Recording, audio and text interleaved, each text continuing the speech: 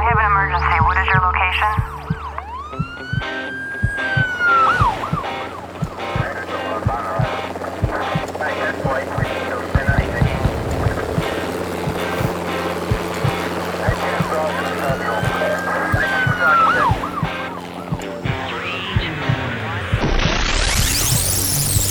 Rescue Radio, because there's a war for your soul. Yes, indeed. The war goes on. But Lord God, we give you praise that you have already won this war, and you said stand.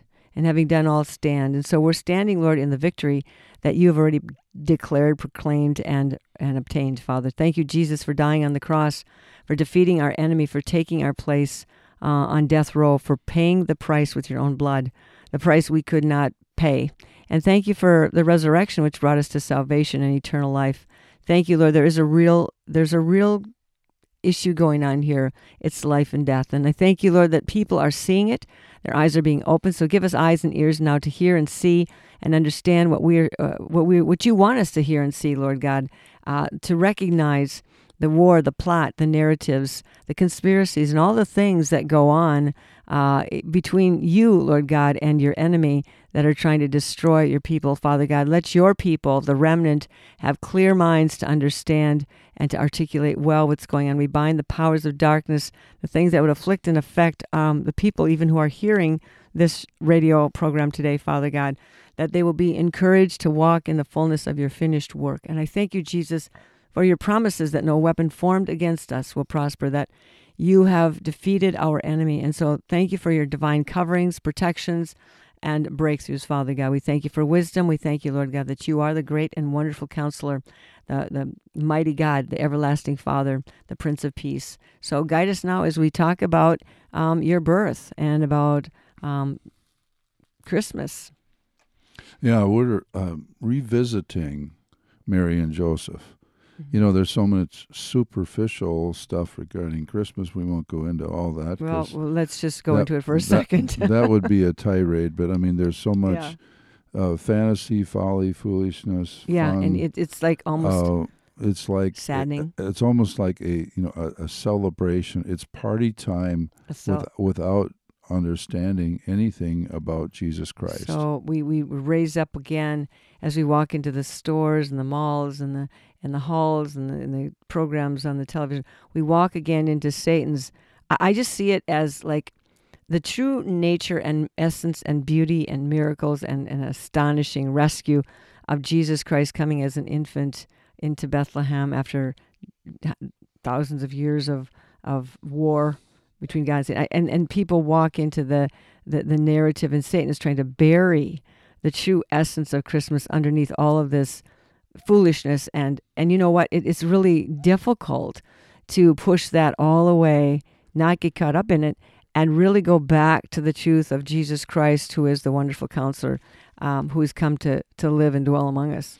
There was this little boy that some years ago that was, accompanying his parents into a big city, and they have all these different window displays and all the lights and all the things going on, and they somehow in all of that they came by a manger scene that was in the window of one of the department stores, and he asked his mom in complete innocence. He said, "Mom, who's the baby? Mm-hmm. Who's the baby?" And it's just all this celebration that I'm sure there's really many little has, kids like that today. We've made it nothing to do with Christ, nothing to do right. with the Savior. Yes, we have all kinds of. But we have a substitute called Santa Claus. Well, yeah, a substitute for the Savior. Mm-hmm. Yeah, we have a lot of things. We have Elf, and we have Scrooge, and we have Hallmark movies, and we have. Just all of these things that have nothing to do at all with the truth. And it's all distracting from the truth. Yes. From the revelation of God's truth. So if today, as you're listening, if you want to, you don't have to, want to determine in your hearts that you are going to not get all caught up in the devil's narrative of Christmas. And then on the other side of it, we're even among us, there's people, you shouldn't celebrate Christmas because it's a pagan holiday. Mm-hmm. No, you know what? Satan has all of his pagan holidays. For everything God has, for every holy day God has, for every important day God has, Satan has something to distract. And so I am not going to give Satan, just because he has a solstice or something witchy like that, I'm not going to turn away my time to celebrate and rejoice and meditate on the coming of the Christ child to Bethlehem, accompanied by numerous, the number of angels that sing glory to God in the highest as he was brought to the earth. This is an incredible accomplishment the promise began in Genesis when God said to the woman Eve, I will put enmity between your seed, the devil, and the seed of the woman, and then his seed, the woman's seed, will crush your head. And this is the beginning of that promise fulfilled. And actually, the first part of the promise is that the serpent would bruise his heel, and that was the Bethlehem. That was the crucifixion. Jesus' head was bruised. He was bruised. But now comes the part where Jesus gets to crush his head in his second coming. Yeah, well, in his first coming, it was Galatians 4:4 says, but when the fullness of time had come, in other words, the fullness of time, the cup is full. The fullness of time had come. God sent forth his Son, born of a woman, born under the law, to redeem those who were under the law, that we might receive the adoption as sons. So there was this fullness of time. God had been pouring into this cup of time, as it was, centuries from eternity. And now in time, the law, the prophets, many men and women of God who were not directly in the lineage of Jesus, but were maybe outside the lineage of Jesus, but it all had to come together. Come to pass. Yep. And he sent forth his Son, born of a woman, made under the law of God, the law of Moses. And it says, Matthew 1:16. This is kind of a capsule of Mary and Joseph. And a lot of times we just think, Mary and Joseph, they come to Bethlehem. There's no history, no background, they go to they go to the stable, and the cows are breathing on the baby Jesus, and it was it's almost trite. We almost make it like a fairy tale, but it's a real thing. It's a real deal. Matthew 1:16 says in this lineage that Matthew gives of Jesus, and Jacob begot Joseph, the husband of Mary, of whom was born Jesus, who was called Christ. So, anyway. Well, just to understand the lineages and that these genealogies are very, very important. Jesus had a bloodline that started with Adam, Eve, went through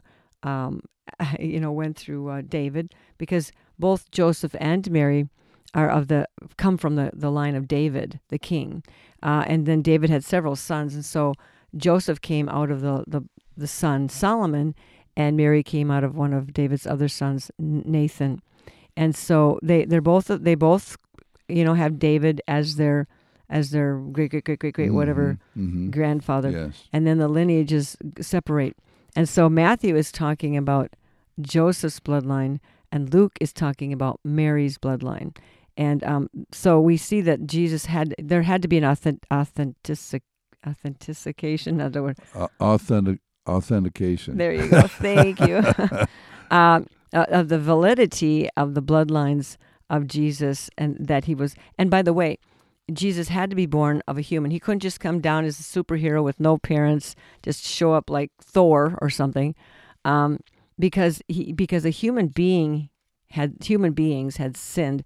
Therefore, the payment had to be made by human beings. And so Mary had to be human. Jesus was born of a human. That's why he had to be human, because if he wasn't human, his death wouldn't count for humans. But at the same time, he had to be non-human, divine, because otherwise his death wouldn't count because we had already been slaves. So God had to put two things together, Jesus' divinity and Jesus' humanity, to solve the problem that was the death that Satan demanded because of sin. Yeah, and we have to remember too that Mary was not immaculately conceived. Mm-hmm. You know, there's this teaching that she was born, without sin. But she says she was righteous in the law. She kept the law blamelessly. She says, Luke 1:47. He said 46 and 47. Mary said, "My soul magnifies the Lord, and my spirit has rejoiced in God, my Savior." So she brought forth the Savior. She was immaculately. She was holy. The Son of God, who existed from all eternity, the Son of the living God, was immaculately conceived by the Holy Spirit in the womb of Mary. He became incarnate. God made man. Right. And so Mary was a descendant of King David, like you said, and she was a virgin. Isaiah 7:14 said, "The virgin shall conceive and bear a son." She was highly favored by God. This was what Gabriel said to her, "You're highly favored." Her humble, pure, and godly life was pleasing to the Lord. And he said, the Lord is with you. So there was a special she was presence righteous. of God. She was a of godly, her family were very likely a teenager, probably in her mid-teens or late teens. Holy and pure. Yeah. And devoted to God and to what they knew at the time. They were righteous in their ways, as were Elizabeth and Zachariah, the parents of John the Baptist. So they were walking under all that they knew, that God had given them the parameters to obey the law. They were obedient, but nonetheless, they still needed to be saved. They had a love for God. Yes, they did. They were not just being punctilious and saying, we're obeying every little detail of the law, but they had a true love for God. They weren't just religious. They were real. They were real. And today we don't people. find a lot of people that are real. People, back in those days as well, back in Jerusalem, for example, you had a mixture just like you do today. It was the same type of thing. We had people who were, the women of Jerusalem. There were some high and rich and wealthy, and they had all their little amenities and, lovely things that women of today have, as per their time and culture. And yet there was also many people, as there are today, who were living on the outskirts of the bigger towns or smaller towns. They were poor. They were impoverished. They didn't know, they worked hard. And yet they were downtrodden because there was politics everywhere. And the politics were dangerous back then too, because, the Herods, for example, were flipping sides. Every time Caesar would win, they'd go to Caesar's side. And then when the next guy won, they would flip sides. So the whole political thing was very unrestful, very, very uneasy, just as it is now, just as it has always been. And yet in the face of all that, we have God calling Mary and Joseph to humble, non-political, simple, righteous people to bring forth the gift of God's Son, the Savior of the world, to bring him forth. And this is quite an amazing assignment to give to these poor little people who had no education. They had no financial reserves. They had a good genealogy, but they didn't have a bank account. And so they were at the mercy of, where do they get the donkey? How do they travel? How do they pay for this? And all kinds of things that we think, they were special and called and God provided it. Yes, God did, but it wasn't without a hardship. And Satan created those hardships. Yeah, the hardships kind of started right from the beginning here because, it was glorious too because the angel Gabriel appeared to Mary, said, "You're highly favored." We mentioned that. And she was a virgin. She was sexually Why pure. did she have to be a virgin? Well, there had to be that purity. There had well, to be no, that no, no, purity. because that too. But if she wasn't a virgin, then there would have been some question about whether God, by the power of the Holy Spirit, had come upon her and given her this child, or if he had been born of fornication, which they have later called Jesus as, he was born of fornication. They accused him of that, yeah. And so she said, okay, how is this going to happen? And he said, the Holy Spirit is going to come upon you, and the power of the highest shall overshadow you. Therefore, also, this is Luke 1:35, therefore that Holy One who is to be born will be called the Son of God. And so Mary, she was at the place where she was betrothed to Joseph. And we know the story, or most people know the story, that she was found to be pregnant by the Holy Spirit. And it's like, okay, what a story is that? Yeah. It was the Holy Spirit's the daddy. It's like, are you kidding me? Mm-hmm. But the Lord spoke to Joseph in a dream and said it's okay to take Mary as your wife. So what was happening back then was that when you were betrothed, or we could call it engaged in our modern terms, you were married. Once you were betrothed, you were considered married, even though the marriage was not consummated till about a year later. So the only way, he was thinking, there was provision in Deuteronomy chapter 24, verse 1, that if you find that your wife, basically, she was his wife, even though they considered his wife, even though they were engaged. The only way you could, if you found some impurity or uncleanness in her, the only way you could put her away, it was through divorce. Right. You were considered married, but you had the right to put them away. You had the right legally to put her away through divorce. And so Joseph, of course, had to also he thought about doing that, but then both of them. He wanted to do it publicly. He didn't want to do it publicly. He was going to put her away privately. But think about it. Both of these young people, they were asked to do something that had never been done before, was super unusual. Who would ever believe them? They had to go against everybody's gossip and the grain of society and accepted behavior.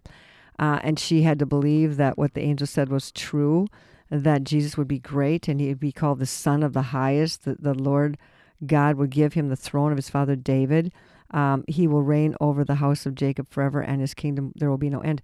Now, if you come up with stuff like that, and you're explaining that to your relatives, they're going to take you to the mental health unit. They're going to say you're delusional, or you have a God complex or something. You need medication or something. And so this was amazing, and the people around her were, I suppose, supportive but silent. They didn't know what to say. And he will be called the Son of God.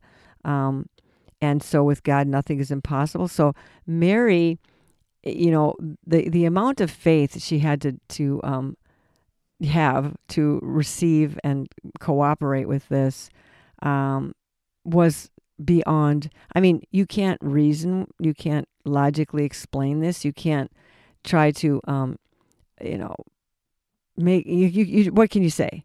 Either you believe it or you don't believe it. It's a unique situation, and she found that her relative, Elizabeth, did believe her. Believe her. And the reason Elizabeth believes her, because she also just had a miracle. She had been old. She was old, and she'd been begging and crying for a child for many, many years, and then you give up after a while, and then there's a reproach that kind of settles in sometimes when people think, I failed, I didn't have a child and no one to follow after me. And it's nowadays, of course, that isn't such a big deal because people half the time don't want children, and probably it's okay not to want children in these days anyway. I don't know. That's between you and the Lord. But so back in those days, there was a real reproach, a stigma.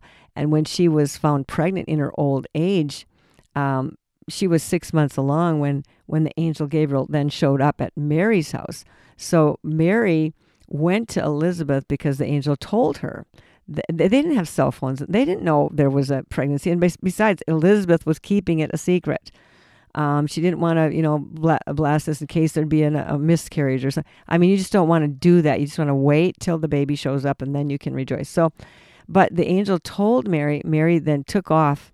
She got out of town, which was a good thing. I mean, God gave her a little escape there. She could go to Elizabeth's house and hang out. She did for about 3 months. They must have had a very close relationship. And all of a sudden, she up and goes, probably travels with a caravan or something. But it was good for her to get out of town because there was too much talk, and it would be too much talk, and so that and it gave Joseph a time to settle down and hear from God, and so Mary just had to trust the Lord. So many times you guys will go asked by God to do something that's really strange, unusual, where our reputation is put on the line, our character is called into question, people begin to gossip, and you if you defend yourself, then you look guilty. So there's nothing you can really say. But God gave sweet little Mary an opportunity to go to the country, be with Elizabeth, help her through the last trimester of her pregnancy. And then she wasn't necessarily there when the baby was born. It doesn't say. But then she came back to her own place and then began to prepare for her journey, which I'm sure there's a lot of mental arranging in your mind. You had some thoughts for your life and how it would look, and now everything is getting just flipped on its head. Mm-hmm. And I think the biggest thing for Mary and Joseph was that they had to die to any kind of reputation or, they must have been the town gossip for months, and this unusual thing. And so all of this, God asks us sometimes to sacrifice our reputation, our dignity, our whatever the people think about us, to do His will, and people will call you foolish and stupid and crazy, and there's plenty of crazy out there too. So what they're saying may look right, but we know for Mary, she was quiet, she was devout, she was simple in her trusting of God.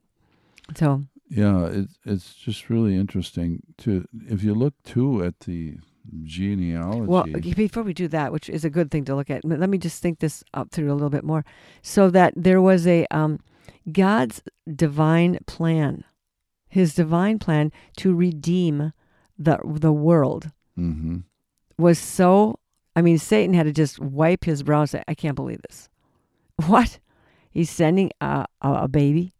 I'm seriously, what? This is how God's going to do this?" And to these people and these poor people, and they're not even aristocracy, they're not even royalty, they're not even, of course they were royalty, but they were not treated as royalty because they were commoners in a way. And so God's whole plan, 4,000 years it took Him to get it together as if God needs to get it together, to send this infant, this baby Jesus, this wonderful counselor, mighty God, Prince of Peace, to bring hope and restoration to the world. It just, like I said at the beginning, in Galatians 4:4 talks about in the fullness of time. Yeah.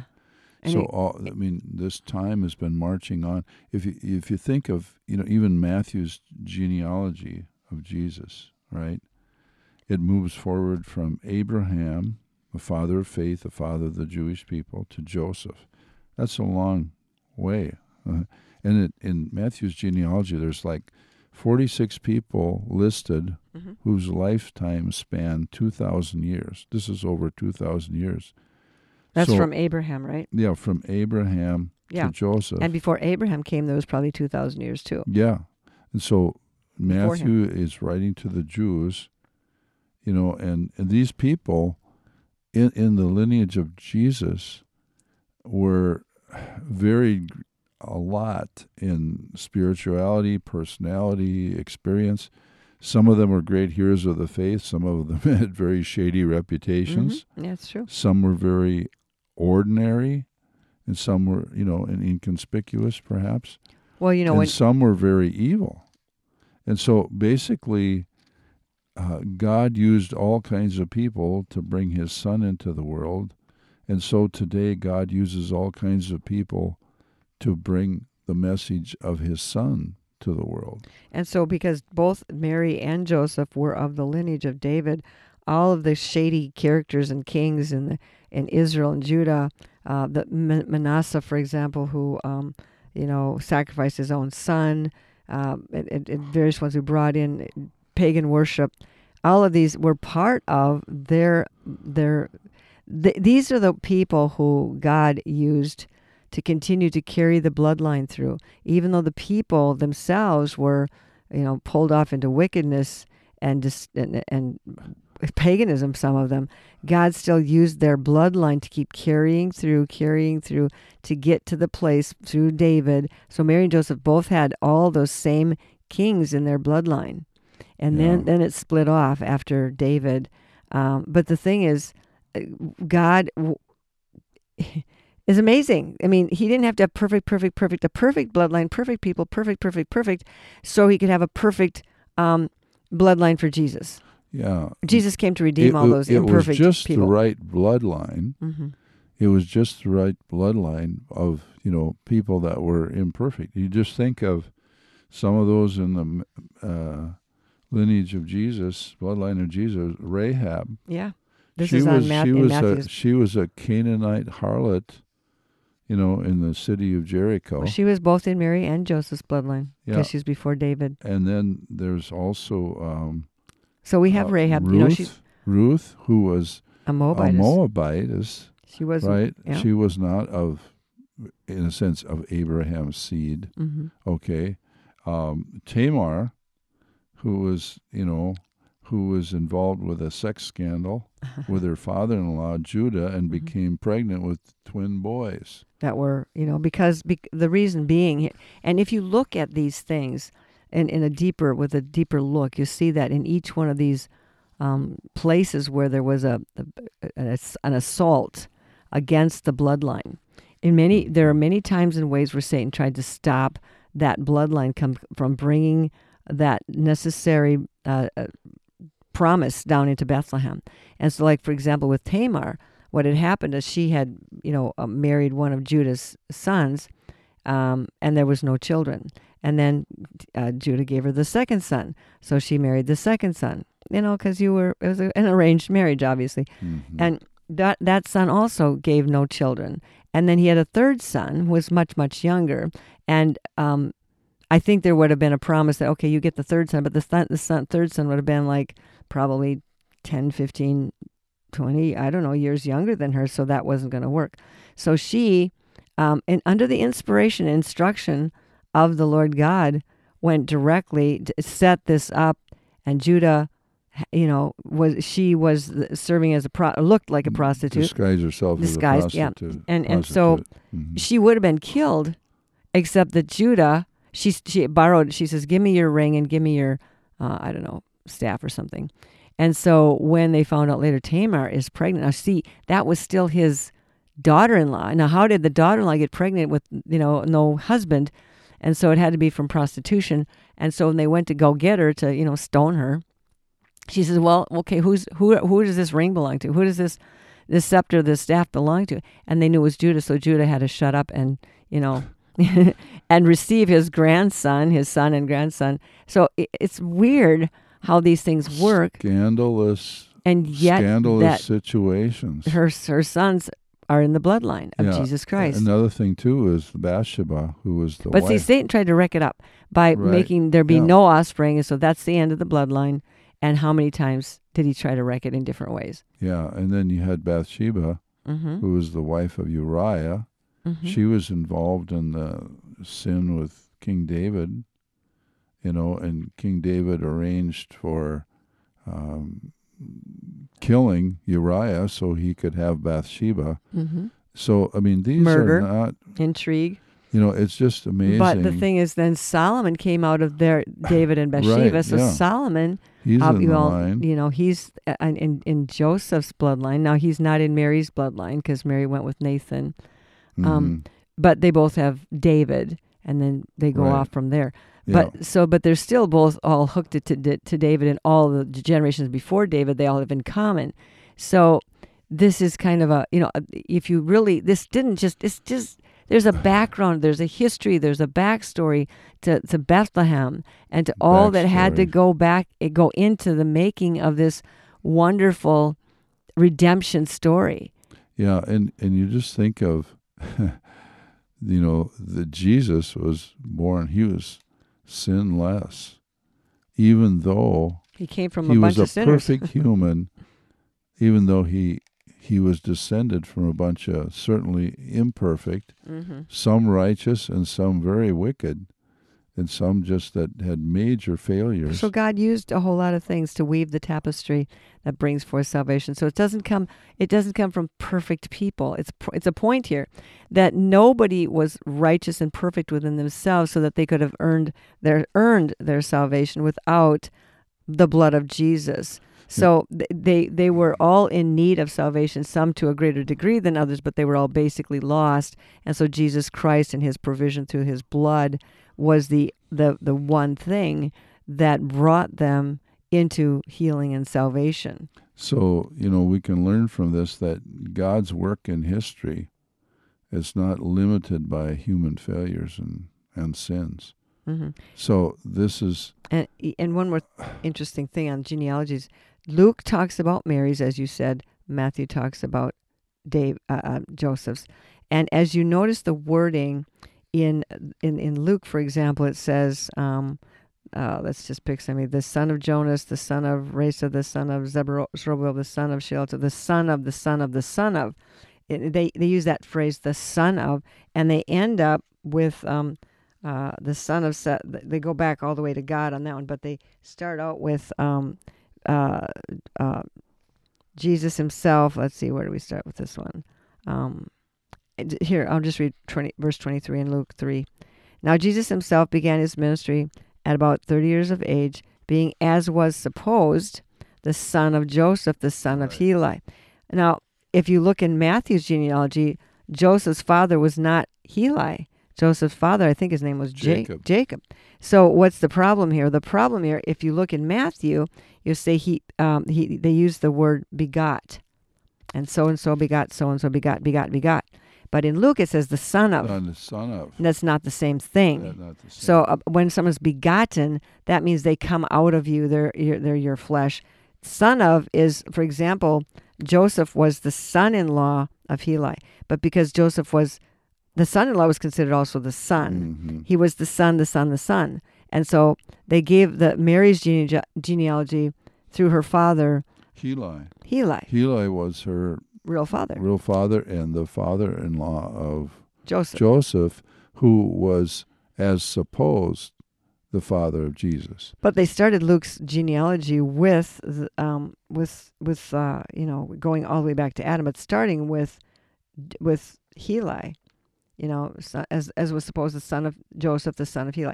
But it was Mary was the daughter of Heli, so what was really going on. But they called him son. That doesn't mean they begot him. So in Matthew, they were actually begotten of their bloodline, of their seed. But here it was a more of a, what would be that relationship? Now, it's interesting, too, that Matthew's genealogy includes all these women.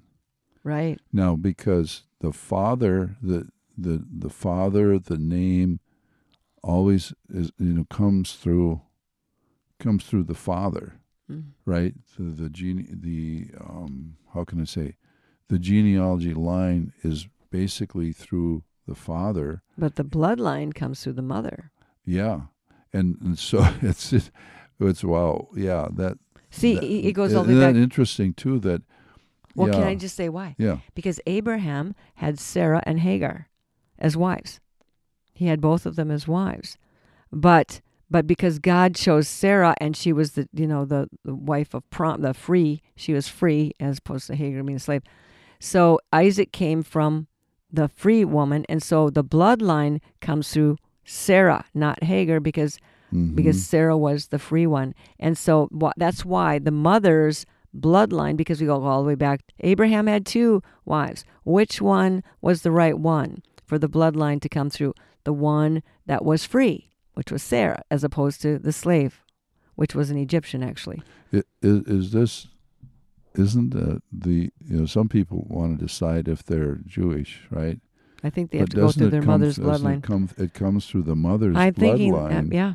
I trust I'm correct on that. Mm-hmm. But that's why. And so that's why because God had to distinguish between Hagar and Sarah, so it had to come from the mother, the right mother. The right mother, the correct mother, the mother that carried the true Abraham, the freedom.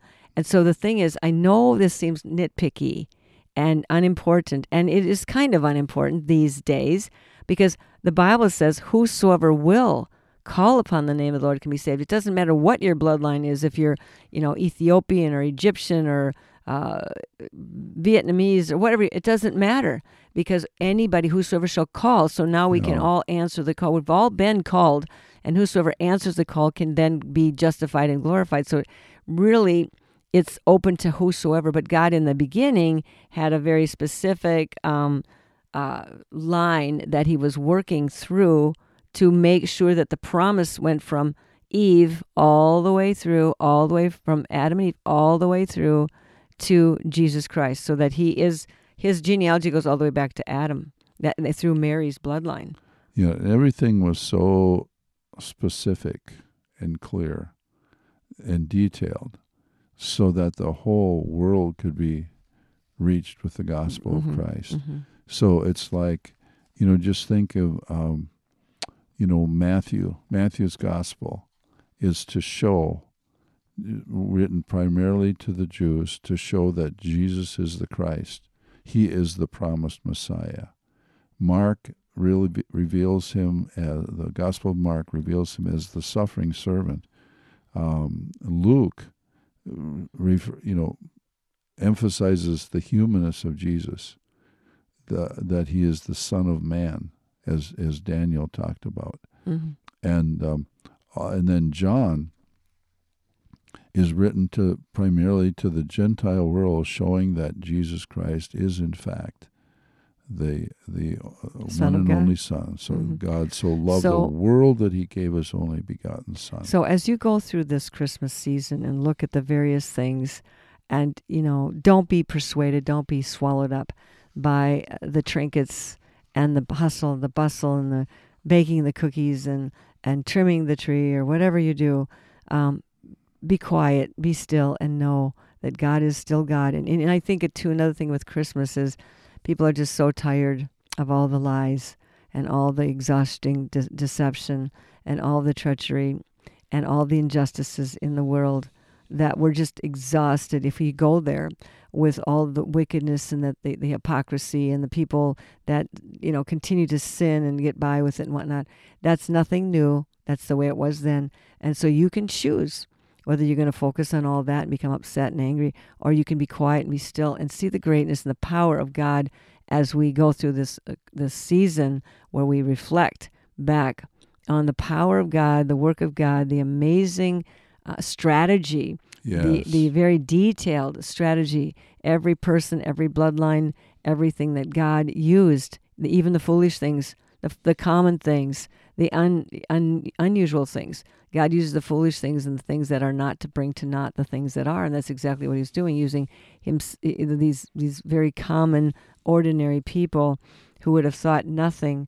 They weren't trying to win any pageants or contests on beauty or acclaim. They were just living their little lives, chopping their wood, baking their bread, being faithful to their God, and God saw that. He was not, he didn't, how did he pick Mary? Well, he was watching. He knew who she was going to be from the foundation of the world. Mm-hmm.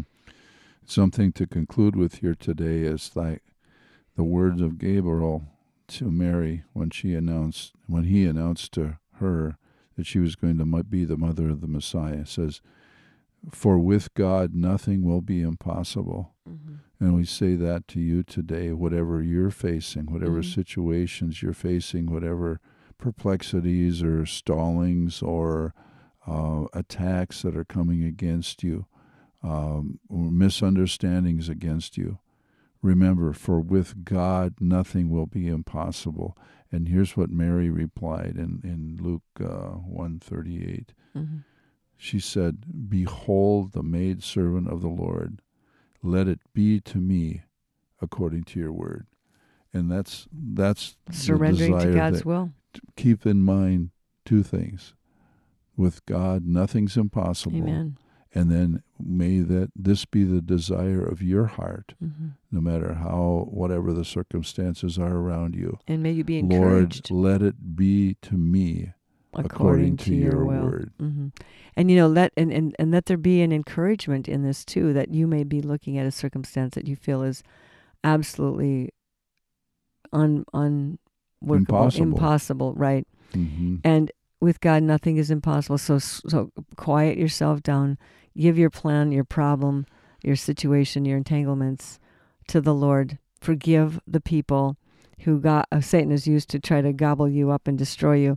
Forgive them, release them to God for judgment, and then ask the Lord to bind and remove the spirits, or you bind and remove the spirits of injustice and lies and that have come against your life, against the purposes for your life, that God will be glorified and you will be able to be delivered from this situation. So again, God bless you. Have a wonderful a day and thinking about meditating on the good things of God. And we ask you to check out liferecovery.com. We have lots of materials there, books, manuals, CDs. What about God on Trial? Oh, yeah, that'd be a great gift for Christmas. It's really, I think we're running a special right now. I'm not sure. Check it out. Should know that, right? But these are downloads. There's a 28-episode audio drama on the story of the war between God and Satan for the souls of men. And it's very intriguing, very well done. It's kind of like an Adventures in Odyssey, only it's written in a more spiritual perspective.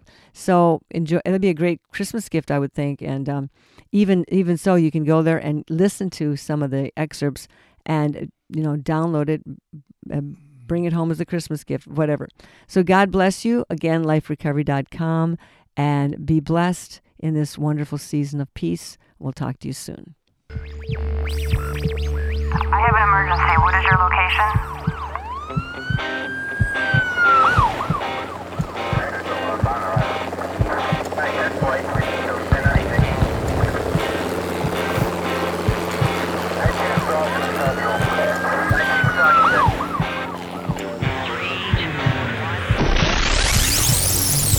Rescue Radio, because there's a war for your soul.